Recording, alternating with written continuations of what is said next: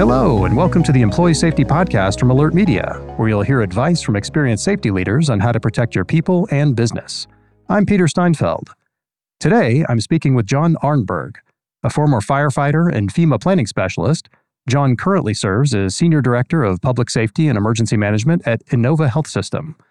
In this episode, John discusses how he navigates the top threats to healthcare safety, including supply chain disruptions, active threats, and cyber attacks, to maintain resiliency and continuity of care. Let's listen in.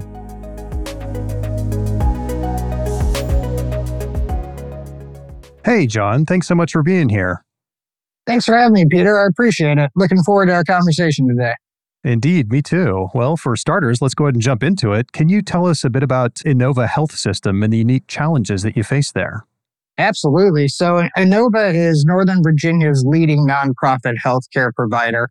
Our mission is to provide world-class healthcare every time, every touch to each person in the communities we have the privilege to serve. And really, it's an honor, not only treating patients and the population in Northern Virginia, but really being able to be integrated into emergency management at a national level. But also with that, comes the challenges. So whether it's supply chain or mass casualties or inaugurations, insurrection, all of the things that happen in DC and outside of DC affect Innova Health System and our ability to treat our patients. Yeah, based on the nature of your business, you definitely have some unique things that you have to be concerned about, not just for your organization, but the public at large too. And it's just a very interesting dynamic that I definitely want to get into. In your experience, what's the number one threat to maintaining safe and smooth operations in the healthcare industry today? I think the biggest issue that I see is infrastructure. What people don't realize is healthcare is part of the critical infrastructure in our country. But our reliance on other critical infrastructure, electricity, supply chain, water, those type of things can severely impact our ability to operate and our ability to provide care to our patients. And working at Innova and seeing the breadth of our services and the true impact that we have in Northern Virginia, any impact to one of those utilities will impact our ability to provide care. And it could potentially be devastating. If we lose power and we have to function on generator power, our ability to provide care is reduced drastically. And potentially being the only level 1 trauma center in the region, we could have to turn away some trauma patients or not provide that higher level of care that they deserve. Yeah, you can't operate on a just-in-time inventory model where we got to shut down operations for a day. That's going to hurt profit a little bit, but we can get by. You guys can't do that. It's got to be open 24/7 by 365. So with that in mind, how do you stay resilient in the face of those disruptions when continuity of care is so paramount? I think the big thing with continuity of care and really functioning within that 24/7, 365 model is relationships. Building those relationships not only with our vendors to make sure that we have emergency contracts in place so we're continuously supplied, but also those relationships with the public entities, our government. We work very closely with not only federal, state, and local governments. We have a very close relationship with our healthcare coalition. We work hand in hand with them on a daily basis, and we're consistently planning and training and exercising. And, the big thing when we talk about resilience is I look at resilience in two different ways. So we have operational resilience, and that's our supply chain, our contracts, our utilities.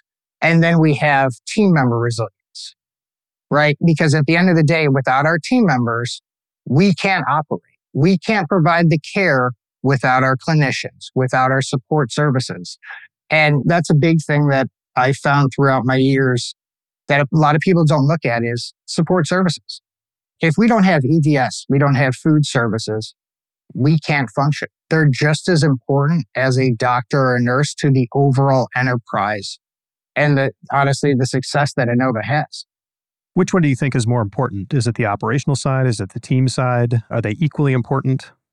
I think they're equally important. And the reason being is our team members are the ones that drive the care. They're the ones that drive the the strategy, right? So all of those plans, all of the processes that we have in place, one of our team members championed that, right? They went through the process with our vendors to ensure that all of those are in place and that our vendors are being held accountable to the promises that they've made.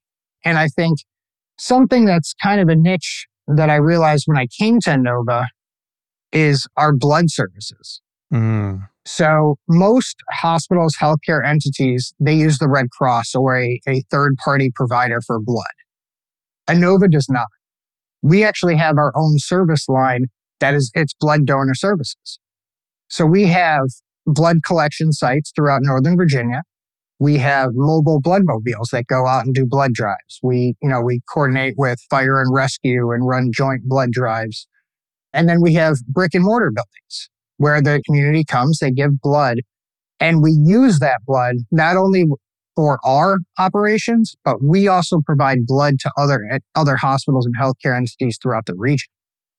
So during COVID, when obviously people were not giving blood, people weren't going out, everyone was staying home, our blood supply was drastically reduced. I mean, to the point that we were seriously looking at, are we going to have to reduce the amount of trauma patients that we can care for? Wow. Do we have to reduce surgeries? And those are the types of things that we look at when we do our hazard vulnerability analysis. But I think really focusing on the services that your organization offers is critical. Yeah, and something you said earlier really caught my attention just because we talk about it on this show all the time, which is in an emergency, it's really hard to go it alone. You have to have relationships with other organizations, suppliers, public safety entities, and it sounds like maybe more than most organizations, you do spend a lot of time day in and day out coordinating with those outside folks instead of only looking inside. So if you think about that, like in your opinion, how important is it that you split your day, if you were to put it in averages, like 50% looking inward, 50% looking outward? Yeah, especially in my position, it's critical. I'd almost say that it's probably 75-25. Wow. Where I'm always on a phone with an external partner, on a meeting, making sure that all of our plans are aligned, that we have the collaboration and communication pathways. And you'll hear it all over the industry. You never want to meet a partner at an incident command post, right? That is the worst thing that you could ever do. So I ensure that our team has those relationships, right? And that the people in the positions outside of Innova, they know my team. They know me. They know our leaders. Because at the end of the day, I'm not always going to be there, right? I like vacations. My family likes vacations. So someone's got to be able to ensure that that communication is consistently there and never broken. Well, what are some of the other threats to employee or perhaps patient safety that are just top of mind to you at Innova? One big thing, and we hear this all over healthcare now, is workplace violence. Workplace violence it's growing. It's getting worse. Our team members are consistently being faced with verbal aggression, physical aggression. And right now I co-chair our system workplace violence committee. And we're really trying to push out new initiatives, focusing on data collection, and focusing on the incidents that we have at Innova, and trying to guide or create a roadmap as to how we can create a safe environment for our team members. Because again, it goes to resiliency, right? At the end of the day, everything that my job is creating that resilient environment and defending Innova's brand. Yeah, that makes a lot of sense. I mean, I think I remember reading a statistic recently that healthcare workers face, I think, more than almost any other group out there, workplace violence. What do you do about that? What's like the top thing you can do to help maybe create a calmer environment or train up your people to deal with those situations and know what to do to get themselves out of it? Yeah. And we take both approaches, right? So we ensure that we're creating a calming, nurturing environment for our patients and our visitors, but we also ensure that our team members have the proper tools. So we've got a plethora of different resources that we provide our team members. Every one of our team members goes through de-escalation training, so they have the proper tools to deal with the situation.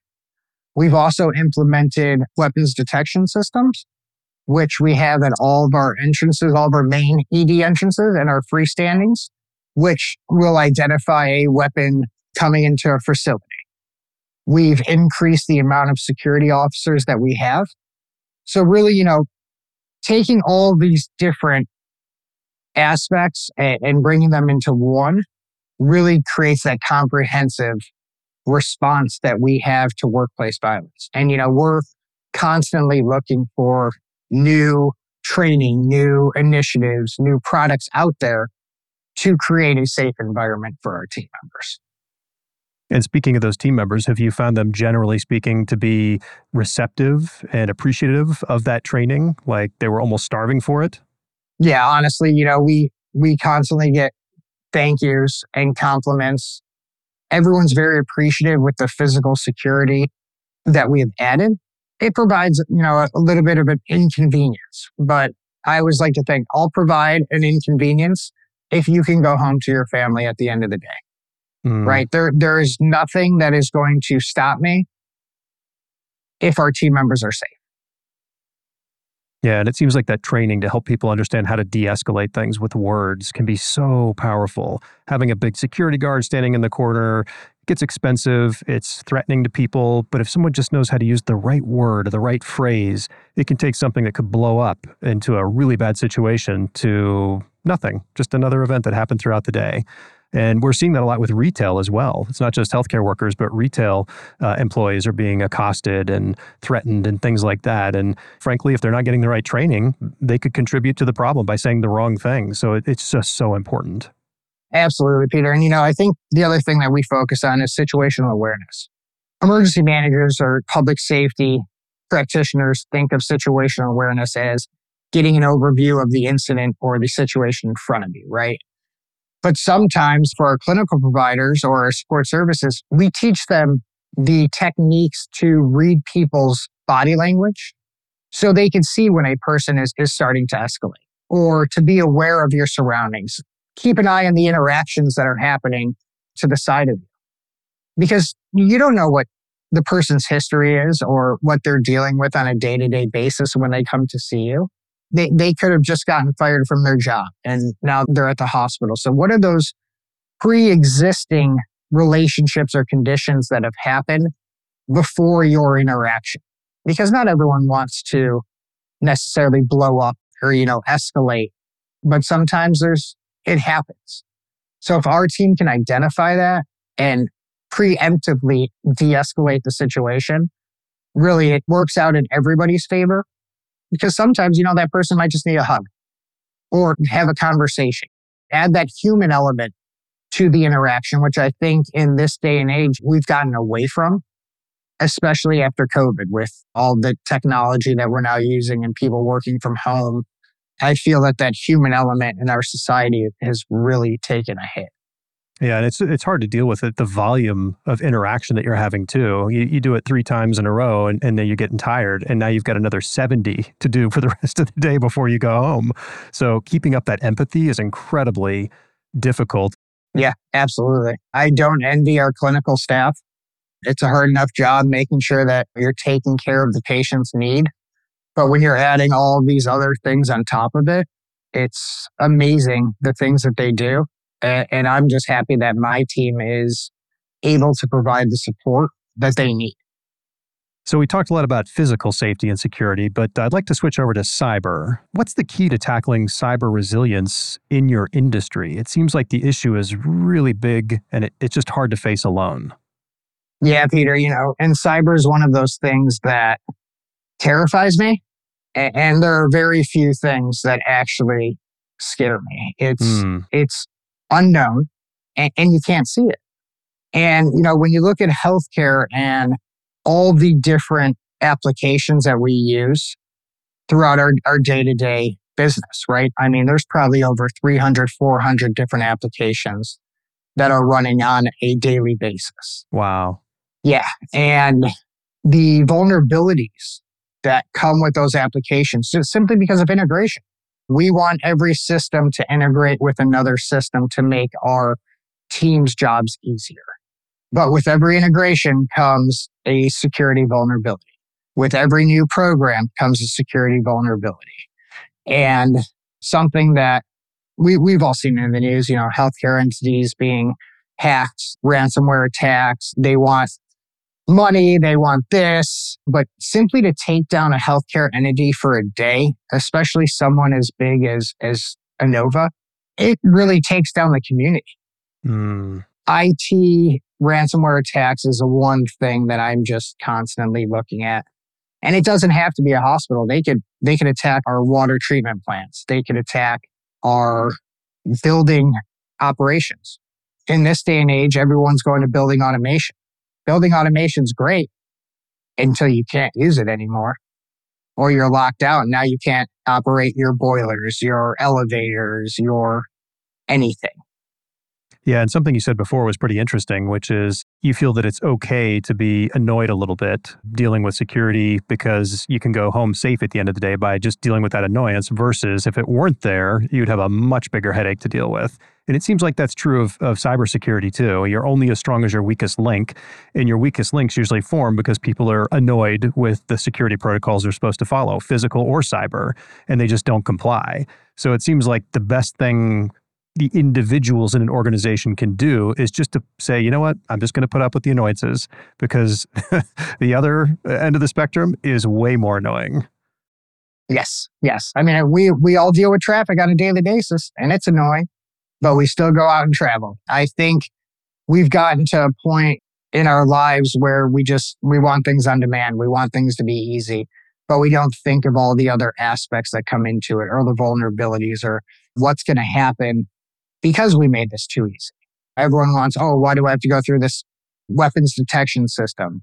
Well, to ensure that you're safe, because the amount of active shooter incidents that have been happening in this country is astronomical and outrageous. So we're ensuring that you're safe. In most organizations, when they have like an advanced system go down, they can wait for a few hours or a day until it comes back up to reestablish production or whatever it is they do. You can't do that. You've got a patient there on the gurney. Your whole team, not just the older doctors, but the younger ones that know no difference, are relying on that new fancy system. And then sometimes the younger doctors or nurses or whatever, they don't understand the old way of doing it and they don't know what to do next. So you also have to think about how do you train them on the old ways if the new fancy system goes down? Yeah, I'm actually glad that you brought that up.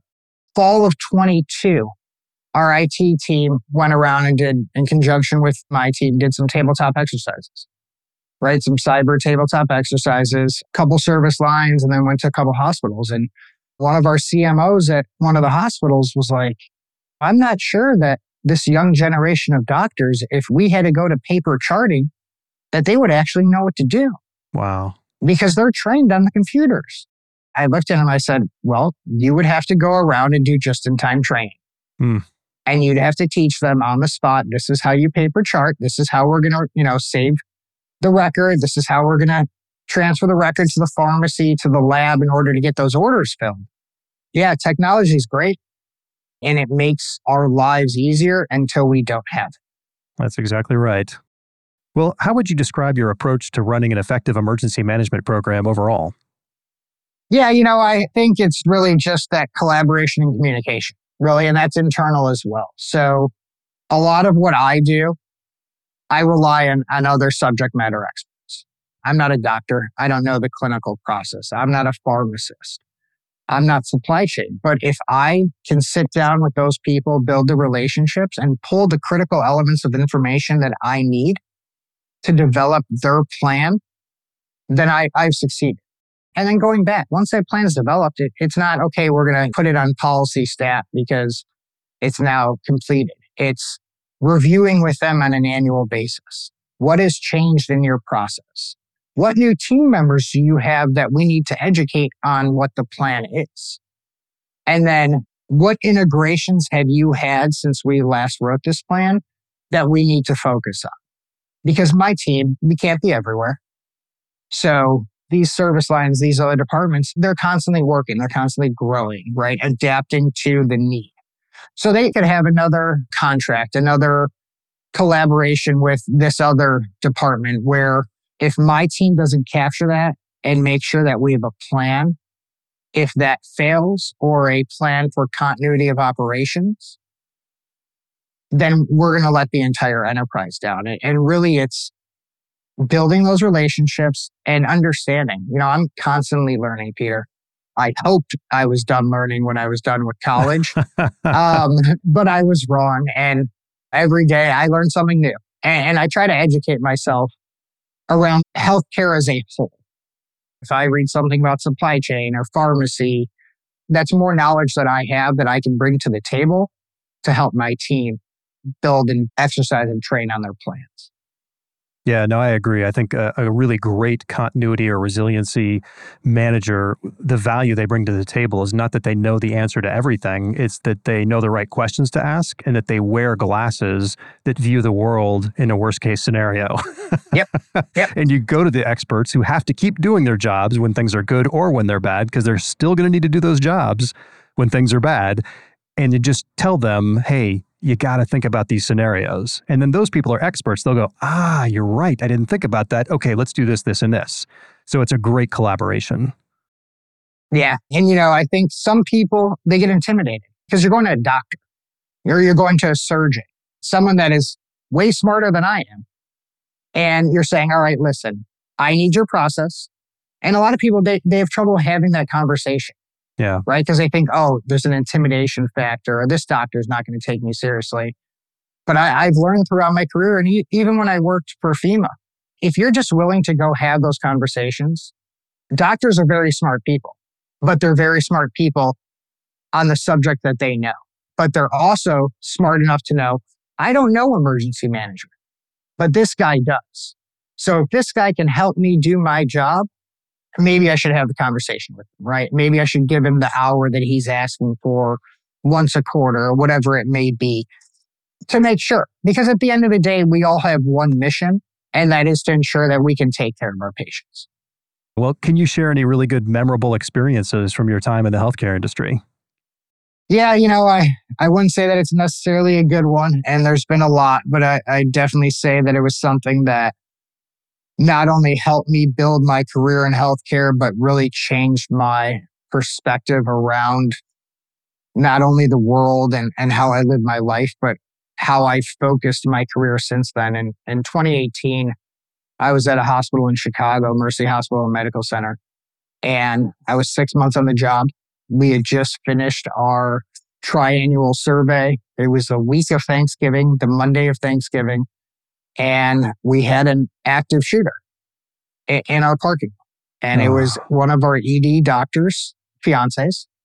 They had broken up and he came to the hospital and he ended up shooting and killing her, and then made his way into the hospital and shot and killed a pharmacist, and then ended up shooting and killing a Chicago police officer. Oh my gosh. Yeah. And, it was definitely probably the worst day of my life up to this point. But it was also something that if that resilience is built in there and you're made for this industry, it's something that you deal with the emotions, but you know that it's reality. So you need to take it and you need to grow from it. And to this day, I focus my career on never allowing something like that to happen. Mm. Or if it does, because we can't prevent everything, is making sure that our team is prepared to respond and then recover. Is my wife happy with the constant work and the education and the drive that I now have? Probably not, but she knows that it's for a reason. And she knows that at the end of the day, my focus on making sure that team members go home to their family transfers to our relationship, right? And to my family. So being able to take that horrific event and turn it into something positive, it is really the driving factor. And, it's unfortunately something that we deal with in our lives. I just wish that more people would recognize the importance of preparedness and the importance of working with each other, right? That at the end of the day, we all work with each other every day. So why not collaborate on some planning and some exercises and some training? Yep. Well, that's why we do this show. It's just to help spread the word, make sure other professionals like you get great ideas about how they can better run their operations, and then that network effect really spreads. And I'm really sorry you had to go through that situation, and I thank you for sharing that story. Yeah, no, every time that I share that story or it gets brought up, it brings a piece back, but it also reminds me of all the great things that have happened since and what I've learned since, right? I think without that horrific event, my career path could have been drastically different. I don't know. I can't predict the future, but I know that event coupled with COVID and all the different responses I've had since I've been at Innova, potential Ebola, Afghan repatriation efforts, all of these major responses, it builds that experience and it builds my ability to help and my ability to make sure that our community can handle whatever comes its way. No better teacher than experience. Absolutely. Well, as we start to wrap up, do you have any final thoughts or advice that you can share with other emergency managers, regardless of the industry they're in? Yeah, I just say open lines of communication with each other, with our partners in the public or private sector, whatever it may be. Don't be afraid to have a conversation. Don't be afraid to reach out to someone, even if you don't know them. Make the phone call. I know that, emergency management, everyone thinks it's nationwide. It's huge. It's very small when you get down to it. And someone's always willing to answer a phone call or to answer a question that someone may have. I see it in these groups that I belong to on social media. I see it at the conferences that I go to. No one's going to say no. You just need to have the strength to have that conversation, right? And sometimes it's awkward. We're not all salesmen. But at the end of the day, if you can't communicate during blue skies, how are you going to communicate during gray skies? Very well said. So important to network. Absolutely. John, thanks so much for being here today. This has been a great conversation. I really appreciate it. Yeah, thank you, Peter. It's been great. To learn more about John and his work with Innova Health Systems, please check the links in the show notes. We'll be back next week with more expert advice to help you protect your business and people. To catch video highlights from today's episode, just search for Alert Media on YouTube. Don't forget to subscribe, rate, and review wherever you get your podcasts. Have a safe week, everyone. Thank you for listening to the Employee Safety Podcast from Alert Media, the industry's most intuitive emergency communication and threat intelligence solution. To learn more about how to protect your people and business during critical events, visit alertmedia.com. Until next time.